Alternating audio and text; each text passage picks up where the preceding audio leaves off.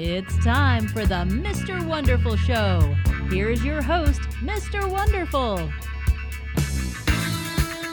Well, hello and welcome in again to another episode of the Mr. Wonderful Show. I am Mr. Wonderful. Happy you could be joining us here as we get ready for another week. A lot has happened in the entertainment world since the last time we spoke. Things happening with The Matrix 4. Shang-Chi has been released. I actually got a chance to see that, so I'll do the review for that in just a moment. But hopefully things are going good in your neck of the woods, wherever you are right now.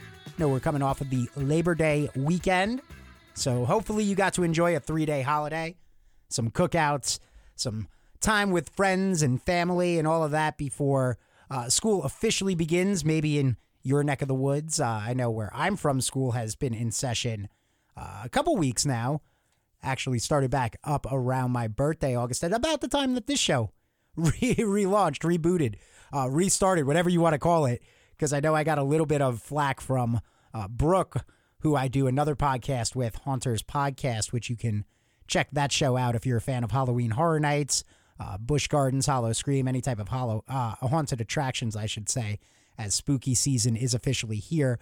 She was busting my chops about that show on the last episode we did for that, because I, mentioned it back in the beginning. If you don't know, now you know. I did the Mr. Wonderful Show about 7 years ago when I first was trying to prove my worth when it came to radio and show people that I could host a show, do a thing, all that good stuff. And she was joking that the show probably wouldn't last, but hey, here we are. And now we're into episode number 4 of this amazing rebooted, relaunched, restarted, whatever you want to call it. I don't want to call it a reboot. I don't want to call it a sequel. I don't want to call it a remake. I don't want to call it any of that. It's just its own thing. Started back up again. It's not a part of any secret league of podcasters society. Nothing like that. But yes, hopefully you had a great Labor Day weekend. I know there are a lot of things that people love to do for Labor Day. In fact, some of the top things people love for Labor Day is actually getting out and grilling. And people got out and definitely grilled this past Labor Day weekend. I know I saw some people sharing the hot dogs, the hamburgers, the chicken on the grill, the parties with the family. So hopefully you got a chance to enjoy that, celebrate a little labor, a little honoring of the fact that back in 1882, a Labor Day parade took place in New York where people were marching for fair working conditions, because back then factory workers put in 60-hour weeks, made 75 cents a day. That's about $20 in today's money. But they wanted that fair, equal, just to be treated like individuals, like humans, and not have to work 60-hour weeks. So that's what Labor Day was. Hopefully you also didn't post one of those like, remember the military people that made this day possible, because that's just not what Labor Day is. I love that you do it. Love the military. They always deserve to be recognized and honored, but Labor Day wasn't the day to do that. Thankfully, I didn't see anybody on my timeline do that, thankfully. But yes, I did get to do a lot over Labor Day. Got to see Shang-Chi, as I mentioned. We will dive heavily into that. Actually going to review that for you in just a moment. But I also got to watch the Cinderella movie that is on Amazon Prime Video. And want to jump into the review of that right now, because I got to say, it wasn't that good of a movie.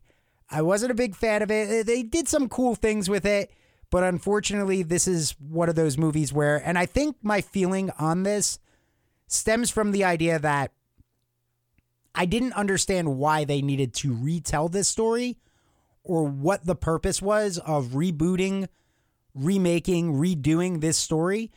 Some of the things that they did made sense. They started to kind of explore some cool ideas, which made it seem like, oh, this is why they were doing this. But then they never really further went into those reasons.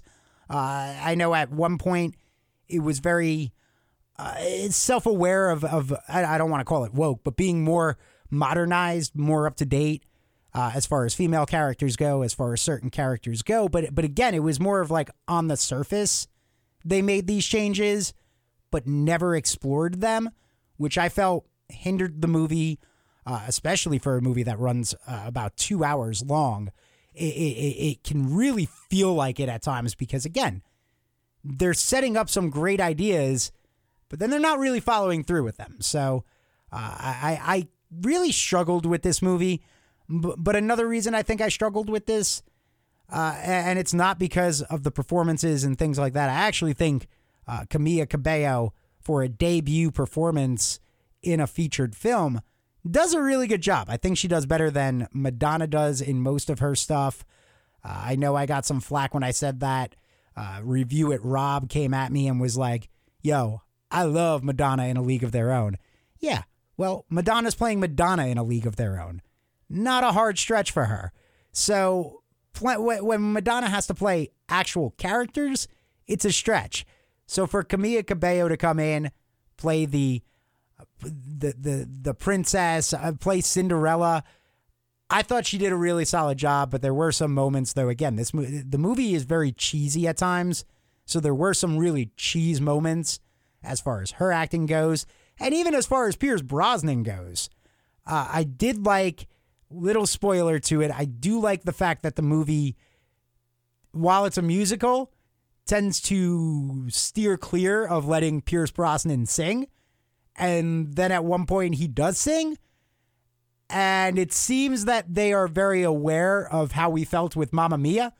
And they play into the fact that Pierce Brosnan did not deserve to be in Mamma Mia because he cannot sing.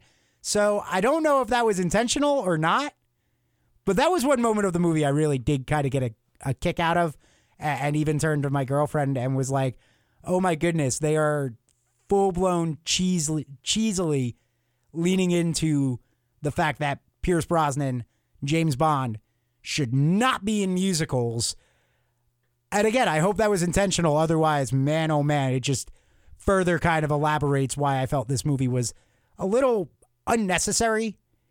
But again, I do also feel that part of my take on this is unnecessary isn't fair, because I think if you are of a certain generation, of a certain age, this movie's going to click with you.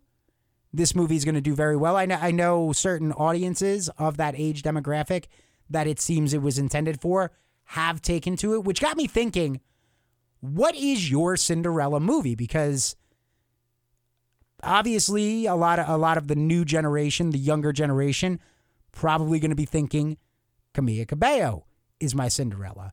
But then there are people around my age who think Brandy is their Cinderella from the Brandy version that's on Disney Plus, I believe, right now.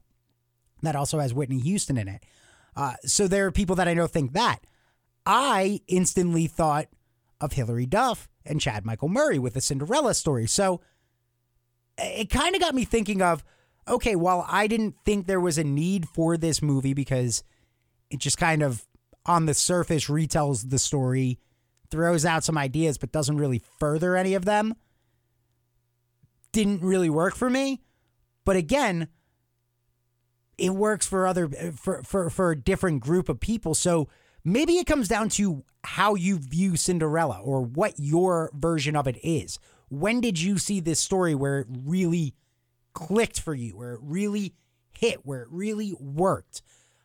So, if you're of a certain age group, about my age, so if you're in your 30s to late 30s, maybe early 40s, hey, maybe you're older than that listening, in which case, thank you for being a part of the show.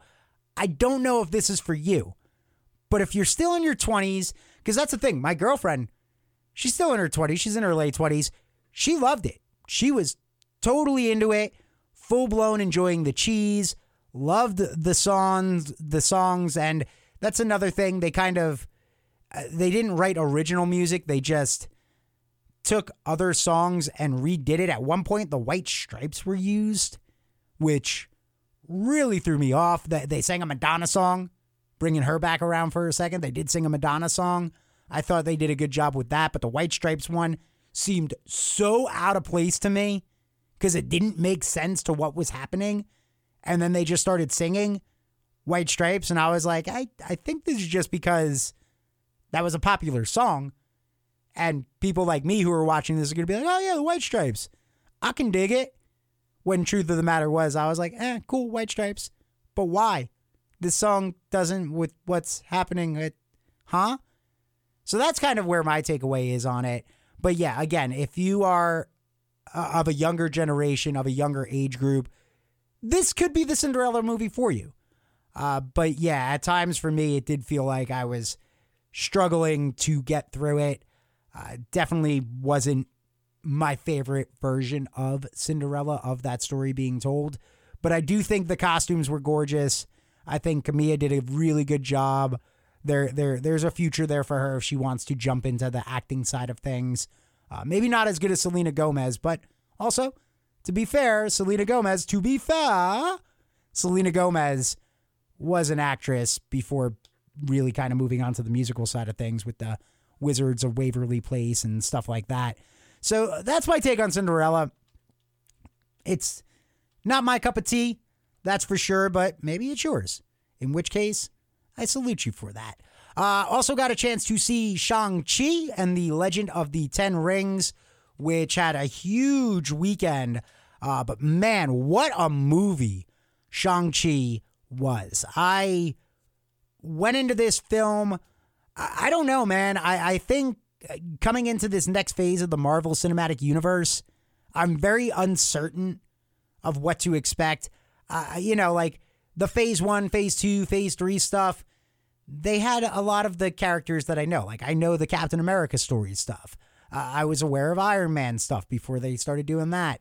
Really the only thing that I wasn't aware of in that first 3 phases of the Marvel Cinematic Universe were things like Doctor Strange, Guardians of the Galaxy, stuff like that I never really read the comics of. But when Spider-Man got pulled in, I was like, oh man, I know the Spider-Man comics. I've read those. I know what's going on with that. So they had a lot of characters that I was aware of, which gave me a vested interest before those characters that I was unaware of, because I think Guardians of the Galaxy Volume 1 is still the best. Hands down in my Marvel movie rankings, that is still the cream of the crop.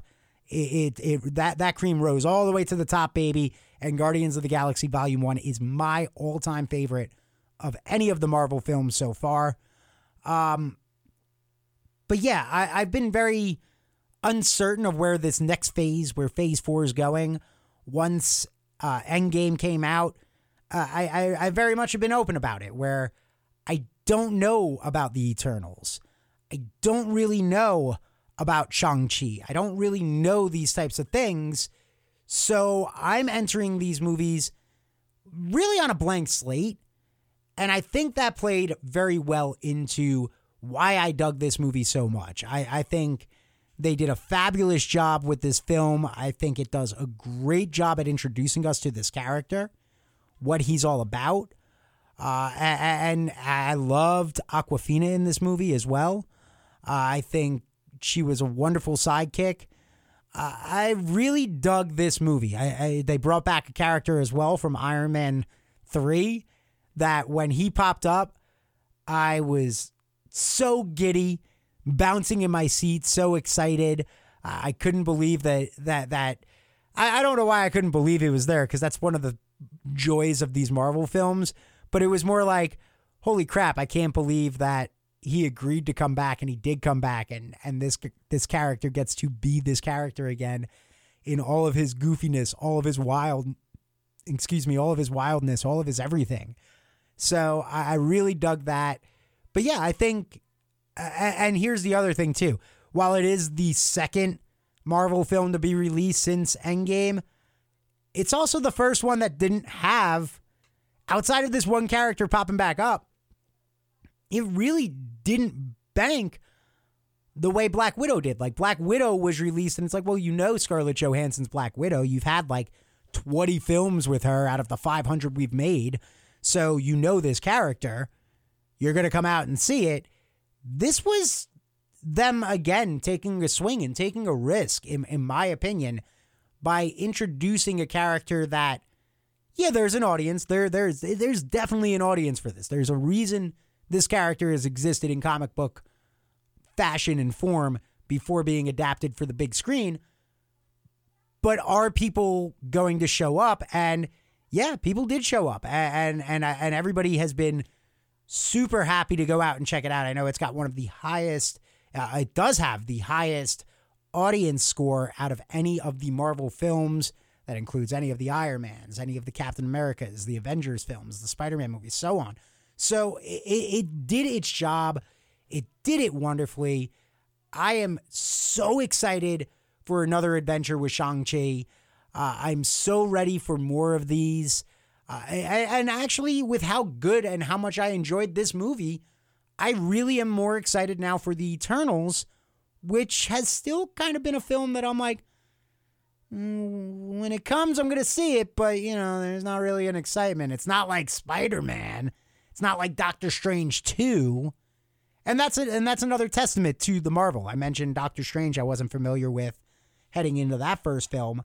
But since that first film, I've been super excited for Doctor Strange 2. And then the closer we get to it, all the news and everything that's gone on with it, knowing that it's going to deal with the multiverse of madness, knowing that Sam Raimi, a director of one of my favorite horror movies and franchises in The Evil Dead, the guy that brought us Spider-Man, that trilogy to the big screen, and really, also I would even say with those Spider-Man movies, brought a level of prestige. Don't want to say there wasn't prestige to comic book stuff, but they were kind of looked at side-eye wise when they got released. Like, yes, the Blades made money. Yes, you had Spawn. Yes, you had comic book movies coming out. But there was something about when Spider-Man came out that did start to change the game on the way that these films were looked at. And I will say that the Marvel films have done a better job at incorporating, really Batman, I think. The Dark Knight trilogy, I think, did it best. And it was all right around that time because you had the Spider-Man movie come out. And you had like Spider-Man 2, Spider-Man 3, and all of that. And then the Dark Knight trilogy started. But you could see the changing tides coming in the Spider-Man movies. And then the Dark Knight did what I think the Marvel films have done a really good job at. And Shang-Chi addressed this as well. And that's, you can tell a comic book story by also pulling elements from other things. So you can tell a martial arts film in a comic book movie. You can tell a story about appropriation in a comic book movie. You can tell a story about espionage in a comic book movie. You can do these things with these characters, which you started to see in the Dark Knight trilogy. I mean, I will always look at the second film in that trilogy, The Dark Knight, with what happened with when Christian Bale's Batman uses everybody's phones against them. That literally was our world at the time, and people forget that, and that is the world we still live in. At that time that movie came out, we were learning about NSA wiretaps. We were learning that our government was using our phones against us. We were learning that we were being spied on. And then Batman goes and throws that into its movie to where you're watching it and you're like, yeah, I'm watching Bruce Wayne. I'm watching this billionaire fight the Joker. But damn, he's using government spying techniques in order to find the Joker and raising the moral question of how far is protection? How far do we allow these people protecting us to go? So I love that the Marvel films have been able to grasp that, been able to take that. And I love that these Marvel films have really brought a form of prestige to the genre. But it's been there for a while. So yeah, I'm excited for Doctor Strange 2. But Shang-Chi, Legend of the Ten Rings, definitely worth going out to see. If you haven't seen it yet, I'm trying my best not to spoil things, but definitely run out and see it. And speaking of Shang-Chi, that actually brings us into our first news story of the day, because that film now holds the box office record for the largest Labor Day 4-day weekend, opened with $90 million. That nearly triples the previous record, Labor Day record held by Rob Zombie's Halloween, which had only earned $30.6 million in 2007. Now, to be fair, this was going to be broken. The minute we saw Shang-Chi was coming out Labor Day weekend, it was obvious that the first day they were going to beat the Rob Zombie Labor Day record, because Labor Day weekend usually doesn't see a big film get released. It's a tough holiday to make money at the box office. It's, as I mentioned at the start, many people getting together with family and friends, many people taking vacations. Movies are the last thing on people's minds for Labor Day weekend. Unless you're listening to the show, then chances are you're like me and you're like, movies never rest, even on the holidays. I don't know why I sounded like John Lovitz there, but movies. I'm the critic. It stinks. But Shang-Chi opened on Labor Day weekend, which bumps Rob Zombie out of the number one Labor Day record spot. But listen, 14 years at the top, pretty damn impressive. Pretty damn impressive. That means for 14 years, Hollywood failed to drop a movie on Labor Day weekend that got audiences as excited as a Halloween reboot, remake, reimagining, reboot imagining thing. I don't know what to call that because it is totally different, but it also at times feels like a remake. But Shang-Chi's 3-day total was $75.5 million, which does make it the second biggest theatrical debut for 2021. That falls right behind a film I mentioned not too long ago, Black Widow, which had pulled in $80.3 million. Now, it is worth mentioning as well that unlike Black Widow, Shang-Chi has the exclusive 45-day theatrical release, so it was not available on Disney Plus Premium Access the way Black Widow was. You're going to have to wait for that.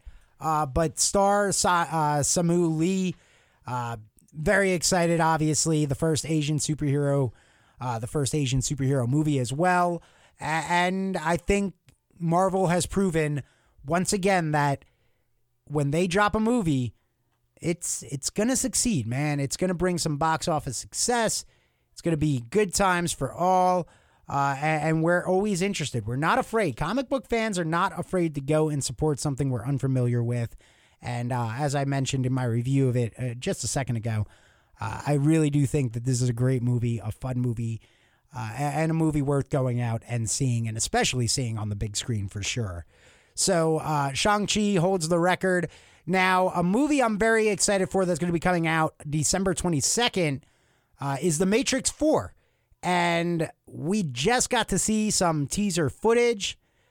They actually dropped an interactive fan site called whatisthematrix.com. And if you go to that site, you can pick between the infamous red or blue pills. And depending on the time of the day and which pill you pick and all that good stuff, you'll get some clips, you'll get some stuff, you'll get to see some things from the movie. They say that they have more than 180,000 video variations for people to see.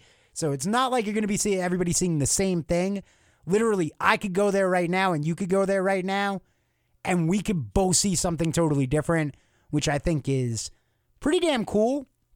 A really smart way to promote this film and to promote the fact that they will be dropping the first trailer tomorrow. So if you're listening to this on the day I released this episode, Wednesday, September 8th, on September 9th, the first official trailer for The Matrix 4 will be dropped. And I imagine this is going to be the trailer that was shown at CinemaCon, I believe is what it's called, when all the cinema theaters get together in Vegas and the movie studios come and they play them and they show them all the stuff that they have for the upcoming theatrical year. So I expect it's going to be that trailer. And if it's that trailer, that means we're also going to get to see Neil Patrick Harris, his first look. We'll see Carrie Ann Moss back. We'll see Jada Pinkett Smith back as well, as both of them are returning as their respective characters from the original trilogy. But yeah, I know hopefully you got a chance to see the images of Neo. So our first look at Keanu Reeves as Neo yet again. But I am so stoked on The Matrix 4. I really remember seeing the original Matrix in theaters. I remember how uninterested I was in that original movie. I was so uninterested. My friends really wanted to see it. I went with them. I had no interest. And by the time that movie wrapped up, I couldn't stop talking about how cool that movie was, how excited I was for the next two. Granted, that excitement ended up being fizzled out a little bit, but it doesn't mean I'm not excited for the fourth one. I'm not excited for a new one. And I know Christina Ricci brought it up when I was at AwesomeCon. She was asked about it, and she didn't really reveal a lot all she revealed was, yeah, I'm in it. So I'm excited to hopefully get a chance to see what she's doing in the film as well. But The Matrix 4 getting our first trailer on September the 9th. So definitely something to keep an eye out for on the internet. Also, this is kind of cool. Morgan Freeman, he's got a new movie that he's going to be doing along with Al Pacino, Helen Mirren, and Danny DeVito. Yes, that is a cast of casts. And this is actually going to be a murder mystery that takes place at a retirement community called Sniff. Now, there's not a lot of details about it, except for the logline for the project reads, when two residents die under suspicious circumstances, retired detective Joe Mulray Freeman pulled back into the action by his former partner, William Keys DeVito, as they uncover a hidden world of sex, drugs, and murder in the high-end luxury retirement community controlled by Kingpin Harvey Stride, played by Pacino, and his femme fatale enforcer, the Spider, the Dame Helen Mirren. That's a cast, man. That's a cool concept. This could be really funny, really good. I mean, come on. I didn't realize how much I needed those four in a movie together until this news dropped, to see Morgan Freeman, Al Pacino, Helen Mirren, and Danny DeVito starring in a movie called Sniff. So yeah, definitely excited for that one to be coming out in the near future. Also, gotta circle back to this. Since last week, since we spoke, the action comedy film Red Notice going to be hitting Netflix November, and we actually got to see a first look trailer with Ryan Reynolds, Gal Gadot, and The Rock. And I gotta say, it looked pretty funny. Another one of those, speaking of actors getting together in a movie, what it could be, what to expect, things like that. That's one that I had been excited for, and after seeing the first look trailer, definitely stoked on that. I know Gal Gadot actually, it appears, is playing the main villain of the movie. Now, Ryan Reynolds isn't playing a nice guy, but Ryan Reynolds is going to be teamed up with The Rock, and The Rock is obviously playing The Rock, which means he's playing a big, bulky agent of types, marshal, whatever, some type of cop that's on the hunt to take down Reynolds and Gadot, and ends up having to team up with Ryan Reynolds as they try to take out Gal Gadot. So I'm definitely into this. Looks fun. It's going to be on Netflix again this November, so that's something we're checking out. And since we're on the Wonder Woman topic, well, we're on Gal Gadot, who is Wonder Woman. Patty Jenkins, I guess, decided to revisit this old argument. The Wonder Woman director, Wonder Woman, the first film, and Wonder Woman 84, she came out and actually talked about theatrical and streaming releases, noting that it was a pandemic thing, obviously, but saying that she never wants to have to do that again, because when movies go to TV first, they don't seem real. Her exact quote was, "All of the films that streaming services are putting out, I'm sorry, they look like fake movies to me. I don't hear about them. I don't read about them. It's not working as a model for establishing legendary greatness." Now, she isn't against TV or streaming. She's even working on a series for TNT, but when it comes to movies, she feels that they need to be in theaters, at least the first time. And she, again, continued on saying she makes movies for the big screen. She's okay with people watching it for a second or third time on their phone, but not making it for that experience. To, again, I don't know why she felt the need to jump back into this and bring this conversation back up. But since she did, I feel it's worth noting that I don't care. I think James Gunn did say it best in the sense of his favorite movie is Jaws, and he has still never seen Jaws on the big screen. It didn't change his opinion of the film. Great films are great films. Films need to be seeked out however they can be seeked out. That, to me, is the point of making a movie. You make a movie for eyes to see it. Yes, going to see it. I mean, listen, I was talking about when I talked about Shang-Chi at the start of the episode.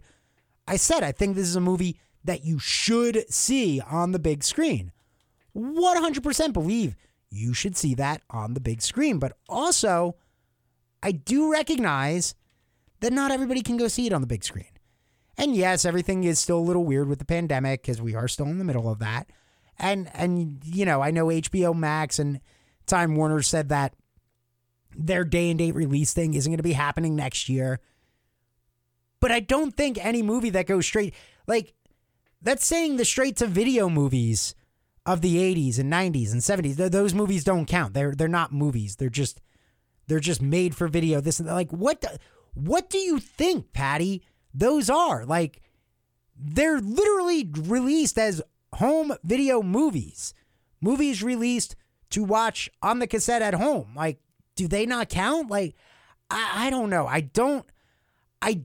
get a part of where she's coming from, but I also don't believe it's the end all be all. Like, Wonder Woman 84 being released at home as well as in theaters doesn't make Wonder Woman 84 less of a movie. The Cinderella movie being released on Amazon Prime Video doesn't make it less of a movie. It's still a movie.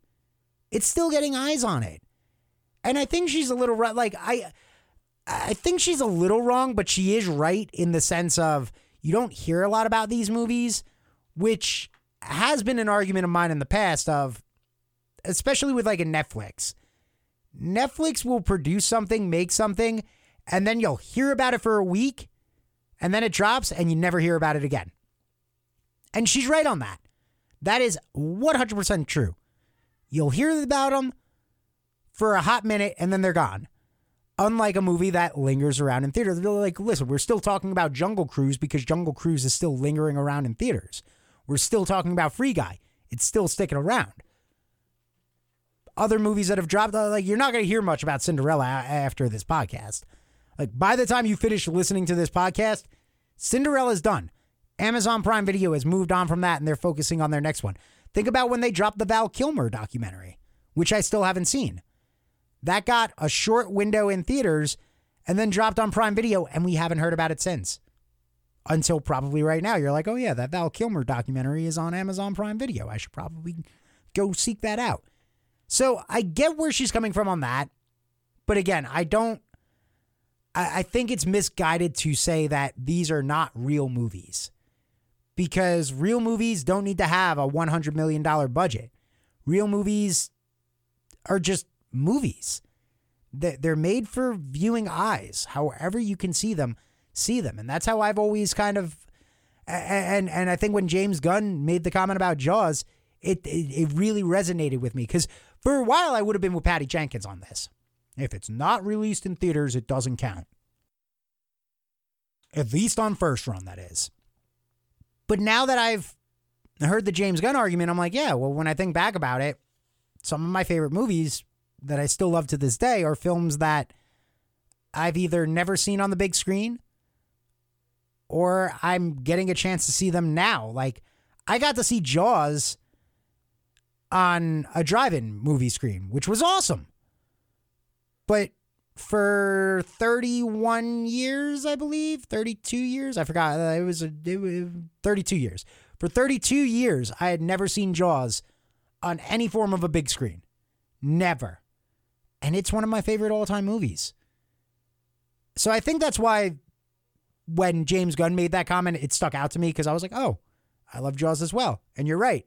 I didn't see it until the pandemic year where, yeah, I think it was like I was 32 at the time, going on 33 at the time, because it was like 2 months before my 33rd birthday. But at the time, I hadn't seen Jaws on a big screen anywhere.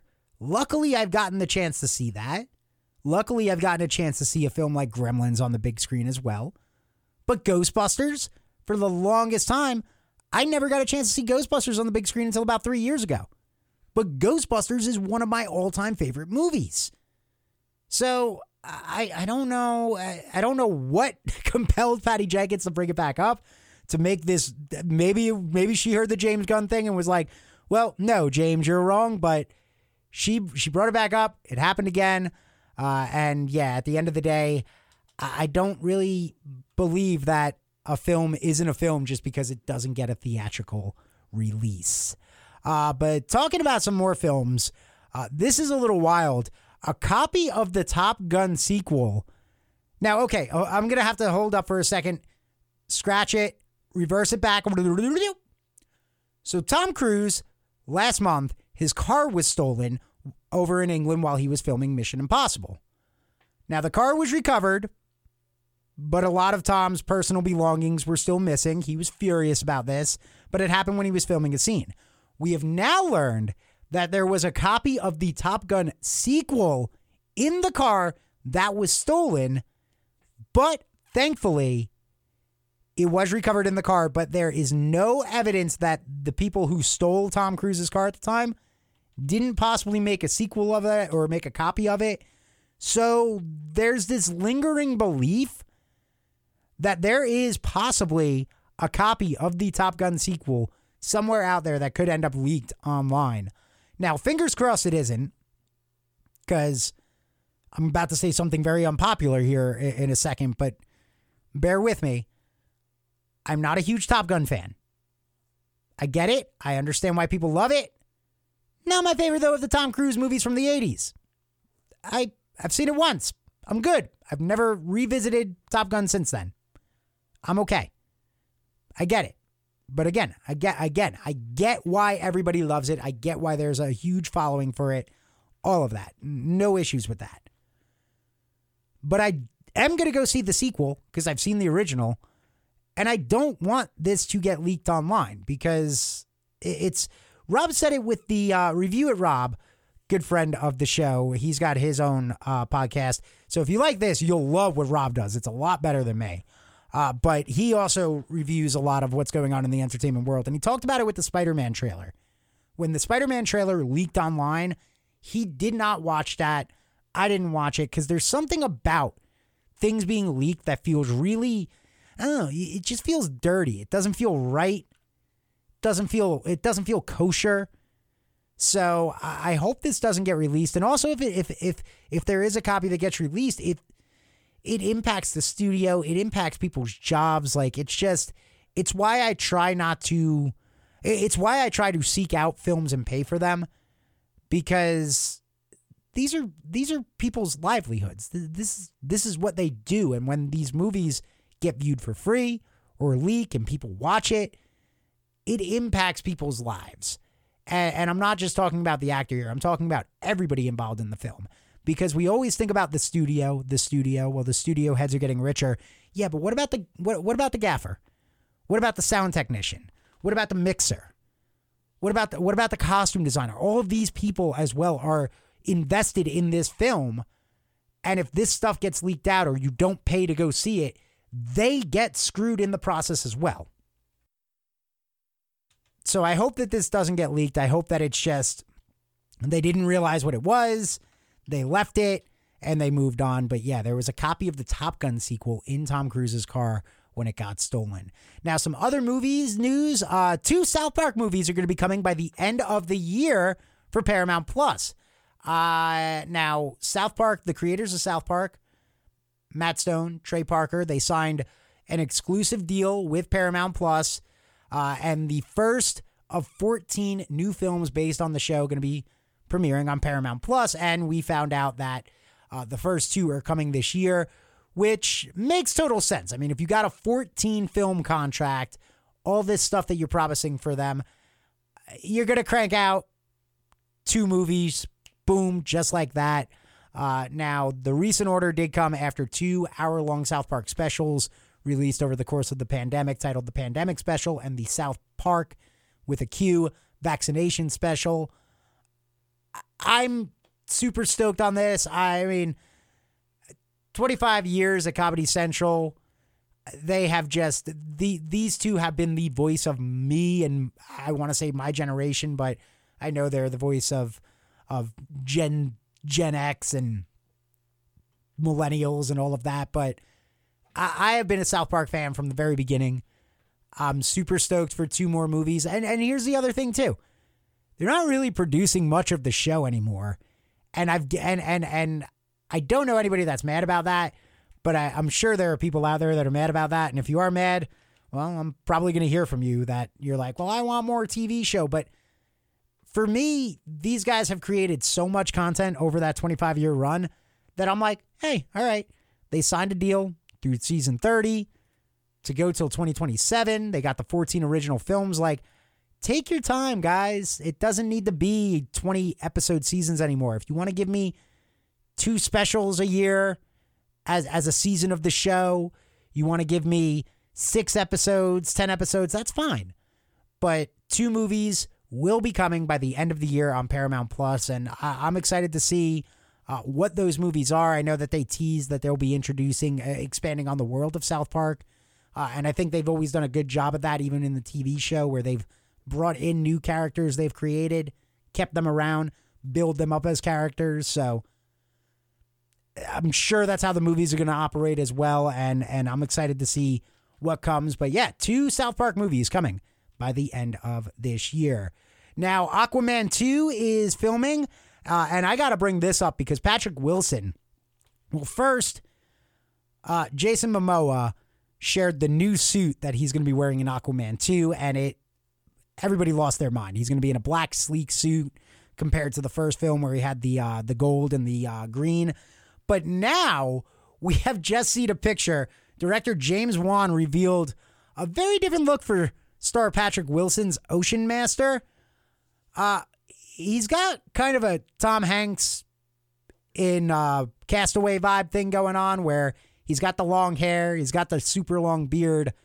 But I have to give a round of applause to Patrick Wilson, who is absolutely ripped. Like, he is ripped. I remember watching The Conjuring, The Devil Made Me Do It, and thinking, oh man, Patrick Wilson's starting to look his age. He looks like he's kind of putting on the age weight. Looks like he's got a little gut. Looks like he's got a little something extra going on with his neck. And all right, that's fine. Patrick Wilson he's not a youngling anymore. But if you get a chance to see the pictures of him shirtless on the beach with James Wan, yeah, any weight he had put on while filming The Devil Made Me Do It, all gone. And Patrick Wilson has just turned into a sex symbol for all of the ladies out there. Seriously. Like, I am ready to give him and Zach from Haunters Podcast knows this. We from his old Zach's movie show. I am ready to name him Patrick Sex Wilson. He's getting the sex name. He gets the sex because he looks so sexy right now. And I'm happy to say that as a man who absolutely is in love with Patrick Wilson right now and is shirtless. Seriously, like, I'm ready to go to the gym and just do like 1,000 crunches right now because I want to get the Patrick Wilson look going on. Also, Venom, Let There Be Carnage, once again got an update on the release date. It's actually now moved up 2 weeks, so it will hit theaters on October 1st. So thankfully, after Shang-Chi made a little bit of money, the studio went, hey, let's bump Venom up, unlike Paramount that pushed Top Gun and Mission Impossible back, and the Jackass movie as well. Jackass Forever was pushed back to February because they were all panicky with the recent Delta variant. They thought people weren't going to the movies, but it turns out people were. So Venom now bumped up and will be coming out on October 1st in theaters. I believe I do have some other news and notes as well. Taking a quick look at this. Oh, yes. The last piece of news I had for the day is that Phoebe Waller-Bridge is out at the Amazon Mr. and Mrs. Smith series. Turns out she was having creative difficulties, difference in creative with the star Donald Glover, who she was going to act opposite of. So Phoebe Waller-Bridge out at the Mr. and Mrs. Smith series due to creative differences with Donald Glover.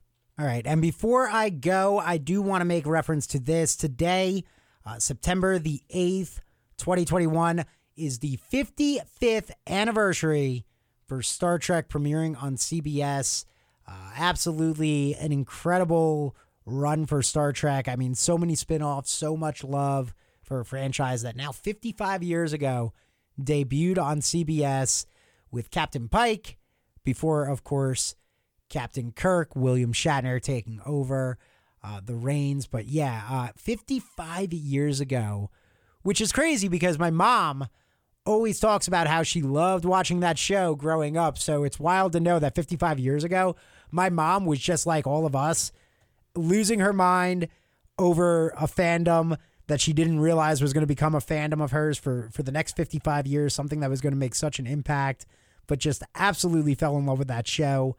I have so many great memories of the original series growing up, something that I watched with my mom on repeats. It used to air on, if you're listening from the Long Island, New York area, you'll get a kick out of this. If not, then sorry. But there's a local station called Channel 55 on Long Island, which is like the public access channel. And they always showed Star Trek, the original series. And growing up, my parents didn't believe in televisions in the bedroom. So I was lucky enough that by the time I turned like 13, 14, I convinced them on the TV in the bedroom. And it was mainly because the second TV used to be in our basement. I actually, growing up, would get bronchitis a lot and had a lot of breathing issues with whatever I would get. And it had a lot to do with, eventually the doctor was like, well, he's in the basement a lot. This is what's causing it. Because, second TV was in the basement. I spent a lot of time watching the second TV downstairs and playing video games down there. So I was eventually able to convince them because of that. Should put it in my bedroom so I don't have to go down there. But before that ever came about, before I ever got an actual TV in my room, I remember getting the old, like, first color TV my parents got, this little box thing that had bunny ears on it. And I put it in my bedroom because I could connect the Atari to it. Again, starting to age myself and my family. But this little TV picked up only one channel, and it was the local New York 55 cable access.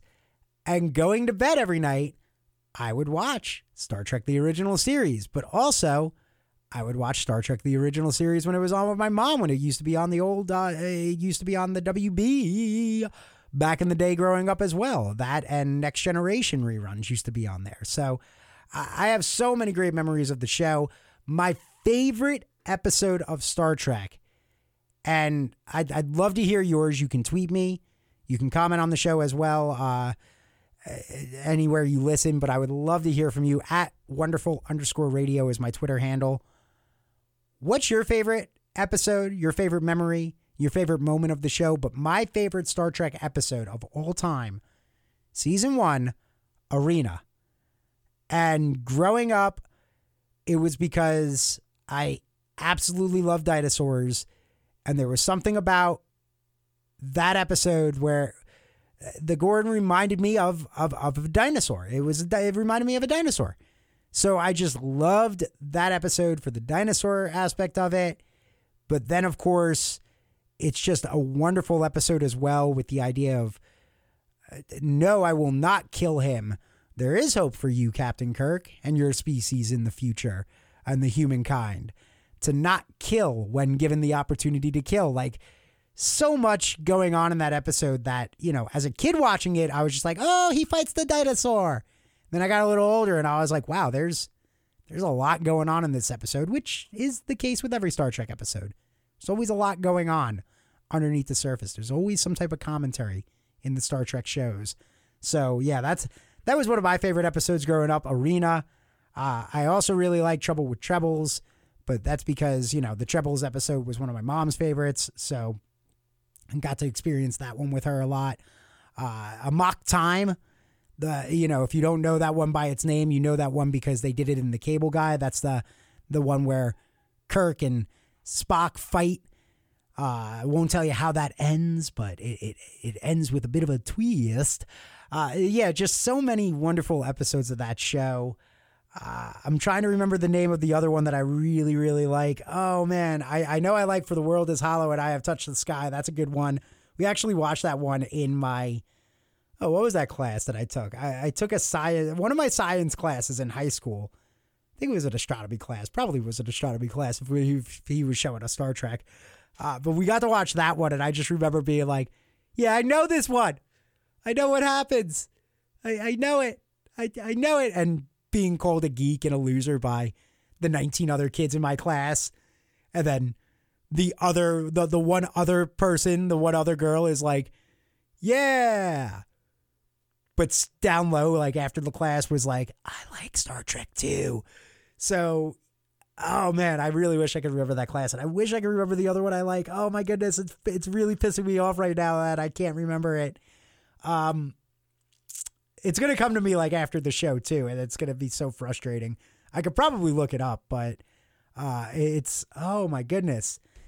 It is really frustrating me right now that I can't remember the name of it, but it's a season 2 episode, and it deals with a gaseous cloud. It's one of the one times where Kirk is on a mission of revenge because he experienced this gaseous cloud that sucks all the energy out of it, the life force out of you.